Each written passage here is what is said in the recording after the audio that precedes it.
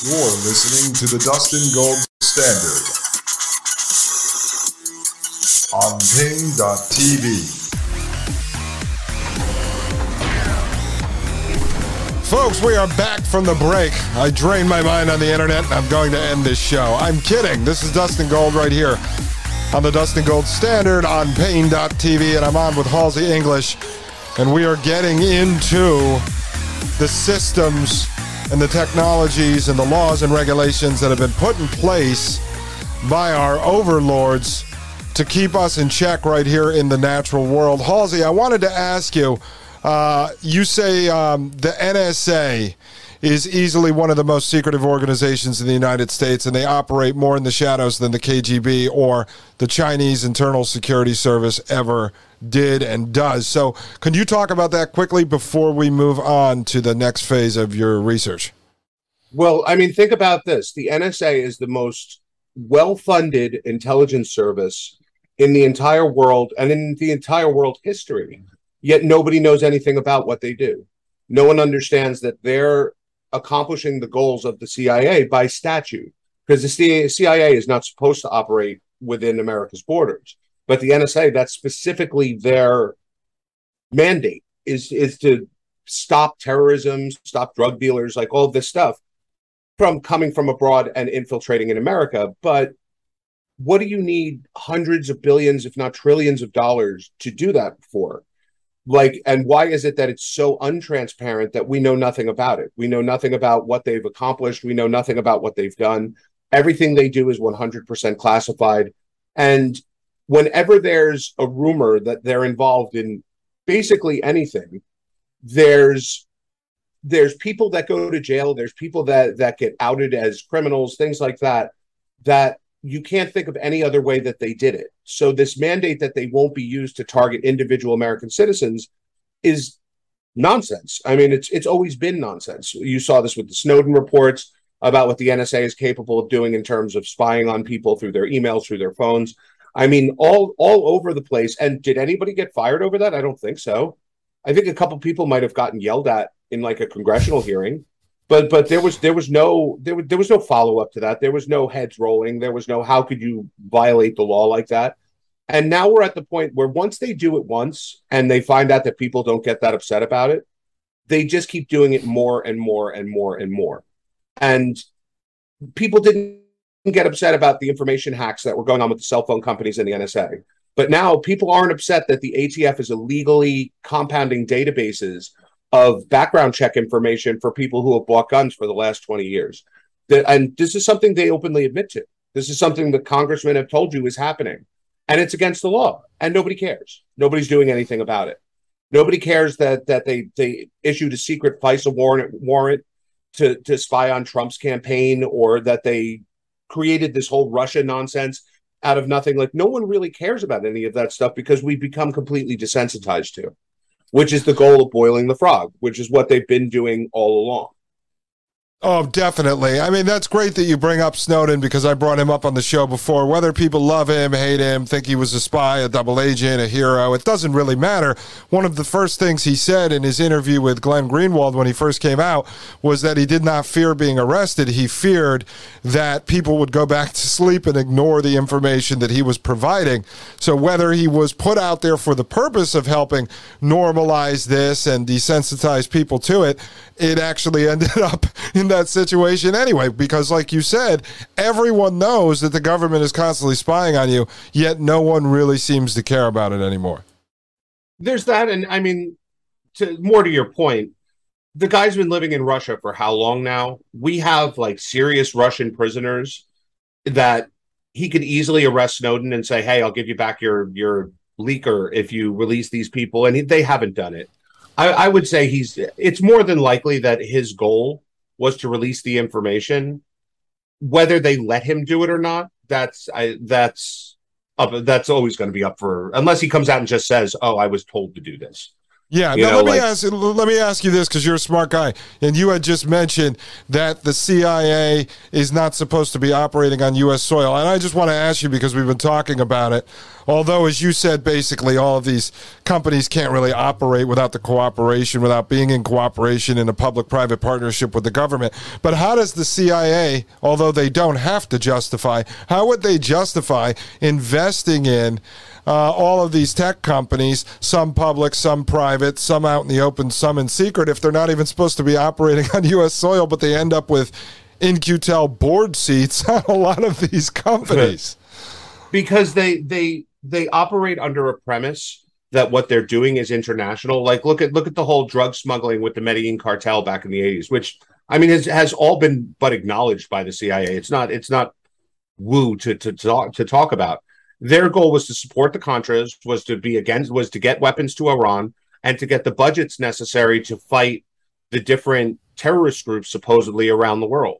Now, they didn't care that the Medellin cartel was importing billions upon billions of dollars of cocaine into the country, and they were even assisting them in that. And at the same time, it was truly supposed to be international in scope.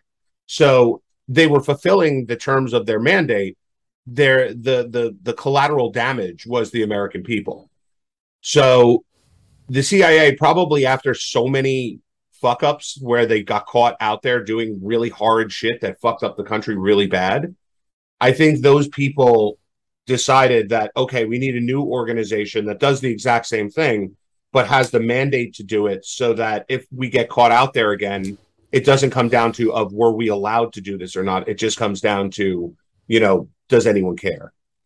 Yeah, it's funny that you just mentioned Iran-Contra, because there were a lot of players from Iran-Contra that ended up involved with this IP3 international deal that I had touched on, because a gentleman, sort of a technocrat that I'm reviewing and teaching about, named Lars Butler, sits on the board of this IP3 International, and in there is the former head of the NSA, while we're talking about the NSA, Keith Alexander, who also sits on the board of a bunch of other companies and cyber councils with this guy. And you talk about the NSA being everywhere. Keith Alexander sits on the board of so many companies, being the former head of the NSA. Now, next you talk about the NSA and the CIA, easily just referred to as American intelligence services.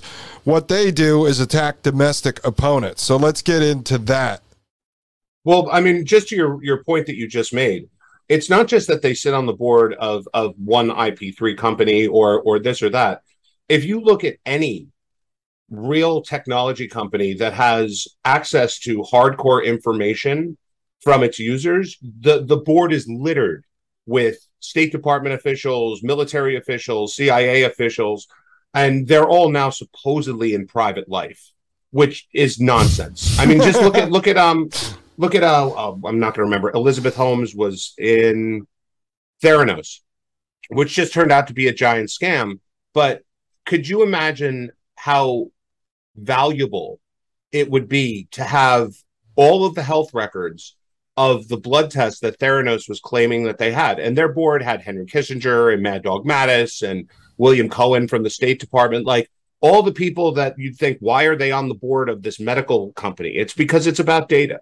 It's about making sure that that data is stored in a way that it can be useful to the intelligence services. And it's not a small deal. I mean, it's something that's incredibly pervasive throughout the corporate world. In fact, there's a lot of companies that you even wonder, why would they go public? There's no reason for them to go public.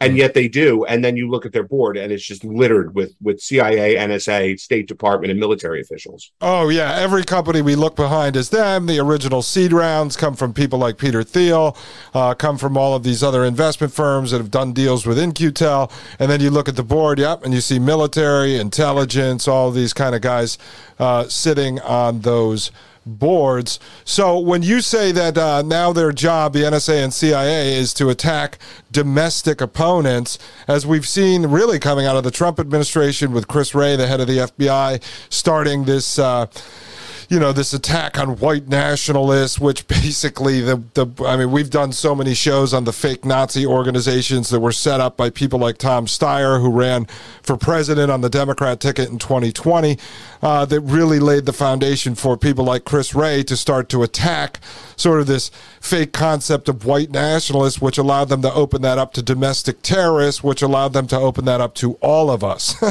anyone who does not agree with what they are doing. I mean, go a step further, right?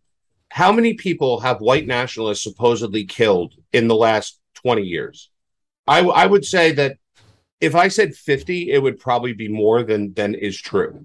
Like Charlottesville, which we've never heard the end of, one person was killed, and it's questionable whether she was actually even hit by the car they claim she was hit by, because she died of a heart attack, right? Like on January 6th, nobody was killed except for, what is her name? I'm not getting her name out of my memory right now, but okay. Ashley Babbitt. Yeah. She was killed. She was murdered on live TV by a Capitol police officer for no reason. And we still haven't heard the end of it. The people that went into the Capitol are still rotting in prison without trials and without being granted bail. But for 3 months, the George Floyd riots, they burned down half the country, killed like 40 people, and the vice president was out raising their bail money. And last I heard, nobody's really been charged with anything except for a couple like disorderly conduct offenses.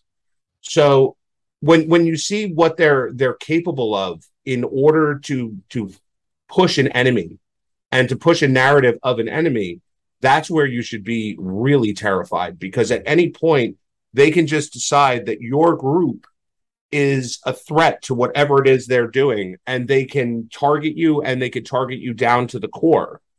And there's nothing you can really do about it. I mean, conservatives love pointing out the Constitution and the Bill of Rights, and, well, they can't do that because it's against the Constitution, or they can't do this because it's against the Constitution. When was the last time any of these people gave even 1/10 of one shit about what's going on in the Constitution? They don't. And they openly will say so. They'll say, well, the Constitution is not meant to be absolute. Like, yeah, it kind of was. Like, the whole freedom of speech, freedom of press, freedom of association, freedom from unreasonable search, freedom from cruel and unusual punishment, freedom from self-incrimination, freedom to keep and bear arms. These things were absolute. There was no exceptions to them when they were written. And yet we've found a way to put exceptions into all of it. And as you say right here, I mean, it's this illusion of choice in our leaders, and that policies implemented by these leaders are not fully agreed upon by both parties, regardless of what the people want. You talk about how plenty of times where politicians screw up and say the quiet part out loud, and where they openly urge intelligence services to go after dissenting politicians or political groups, which we saw all throughout the Trump presidency. Love him, hate him, think he's a useful idiot, he was a Trojan horse, doesn't really matter. If you remember, Chuck Schumer went on TV and warned Donald Trump that the intelligence agencies had 7 ways from Sunday to come back at him. Phil Mudd, former NSA, former CIA, went on TV and said the government is going to kill this guy. Are those the type of things that you're referring to? There's that. And there's also just the concept that if people really cared about the Constitution, right, there would be a somewhat acceptance of certain things. And there would be a process in which people would seek redress. Like the Supreme Court overruled Roe v. Wade, which they didn't say that abortion's illegal. They just turned it back over to the states. The people that are out protesting and burning shit down and going crazy and, saying we're going to kill the filibuster and appoint 20 new justices so that they're all Democratic. They don't live in any of the states that are going to curtail abortion.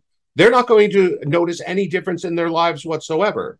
They'll virtue signal to like that 10-year-old who is forced in Ohio to carry her father's rape baby or something like that. But they don't care about those people. They, at every chance they get, they call those people, country rednecks and hicks and white nationalists and racists. They don't care about any of those people. And they're not willing to abide by any level of constitution or constitutional principle. They just want their way. They'll be happy. All sides are happy to cite the Constitution when it benefits them, but it's your acceptance of it when it doesn't go your way. Which, by the way, the right always accepts it when it doesn't go their way. It's only the left that doesn't accept it. I mean, the right has accepted gun control from blue states for how long now? The right has accepted this unwritten right to an abortion for how many years now? And they organized against it. They did whatever they could, and they got some rights restored. And now people are going insane, and people are getting hurt, and people are getting beaten up, and buildings are getting burned down.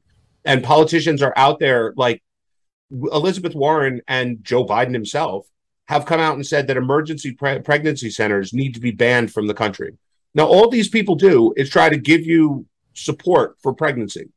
If your issue is money, they give you money. If your issue is diapers, they give you diapers. If it's medical care, whatever it is, that's what they do, because their goal is to prevent abortions from happening. It's not like they kidnap you and like tie your legs shut so you can't have an abortion until 9th month. Like these are just basic civic organizations. And since the overturning of Roe v. Wade, we've seen 20 of them burned to the ground, vandalized, their workers attacked in the streets, and nobody does anything about it.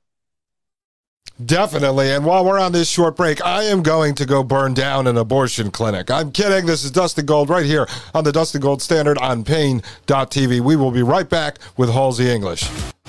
You're listening to the Dustin Gold Standard on Pain.tv. Join the discussion at Pain.tv/gold. You're listening to the Dustin Gold Standard on Pain.tv.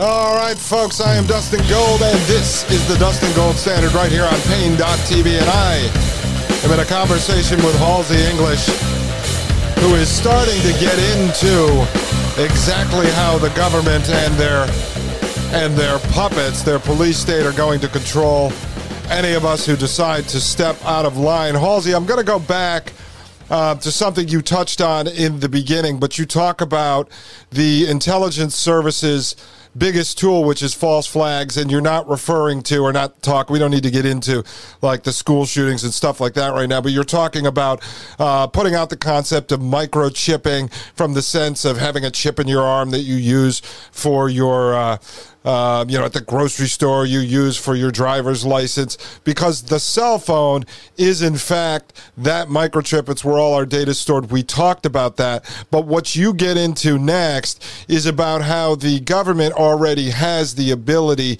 to access your cell phone and all of that data stored on that phone or stored on your cloud associated with that phone, really without any type of warrant anyway. Can you get into that?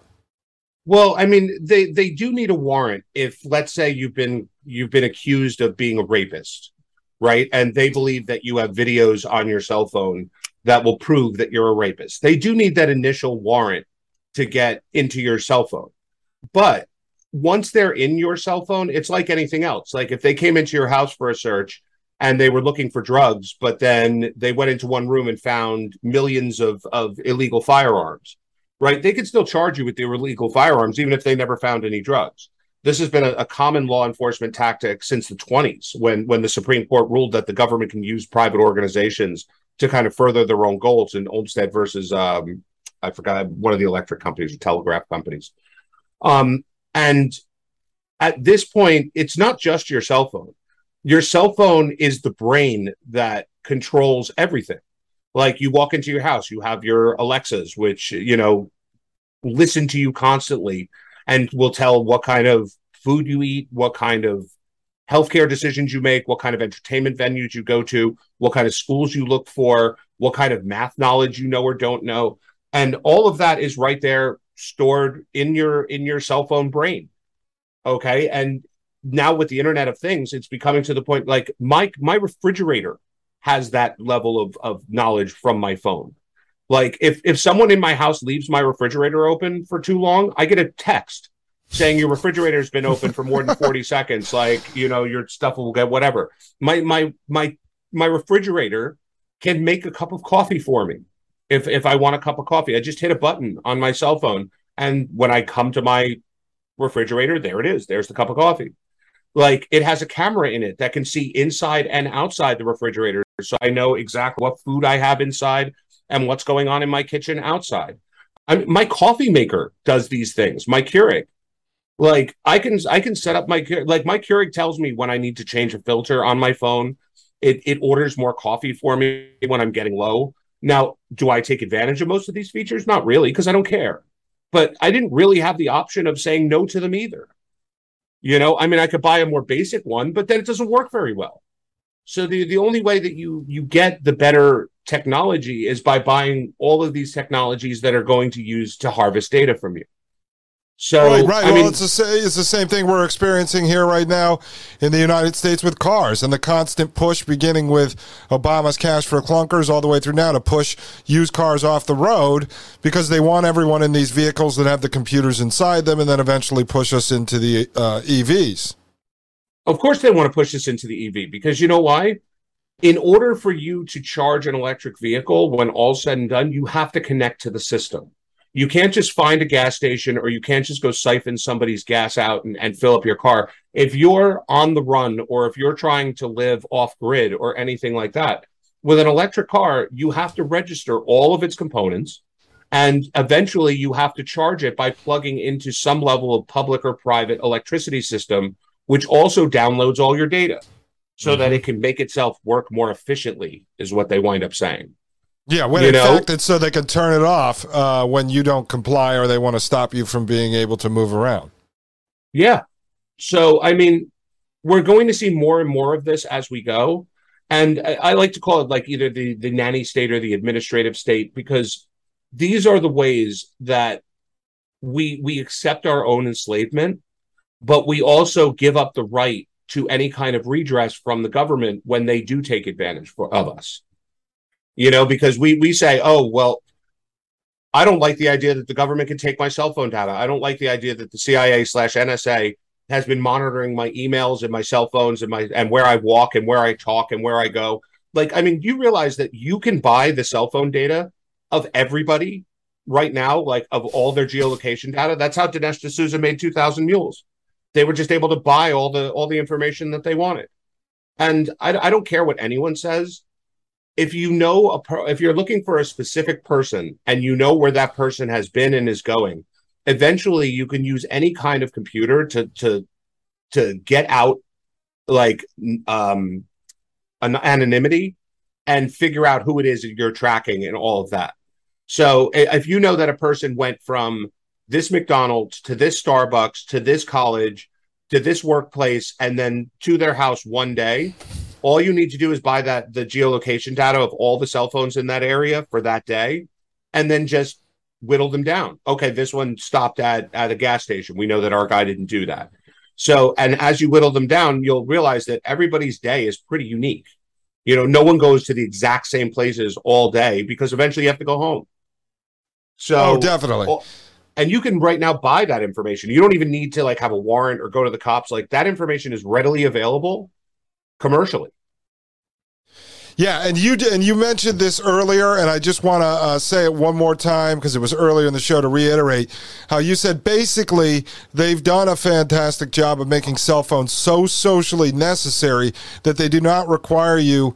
That they require you to have one now. Society demands that you have one. Most online apps, which require two-factor authentication, which in these days require a cell phone so they can confirm your identity through text, and even financial services like centralized crypto exchanges, stock trading platforms, and banks require the same to execute any transaction. So when I hear people say to me, oh, I'm going to get a burner, I'm going to find an old flip phone that operates, well, good luck, because they're shutting all the 3G towers down anyway. There's really no cell phone that can't be tracked. And what we talk about in this show is their ability to live 1 foot in this matrix and 1 foot out of this matrix. I know there's people like you that were doing it before COVID. Now a lot more people doing it after COVID who are buying bigger pieces of land, more rural land, farm land. So that's one way to do this. But in a sense, unless you're independently wealthy and you can produce and manufacture everything you need on your land, you really can't go full Amish. Most people like you and I still have to make money.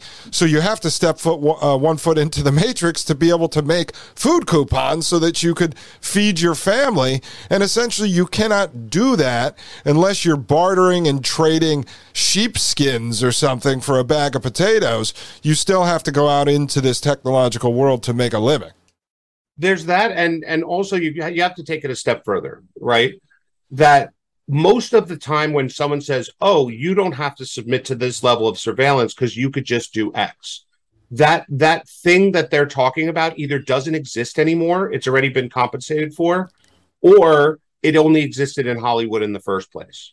Right? Like burner phones. Like everyone hears about, oh, I could just buy a burner phone. You can't get it operational unless you register it.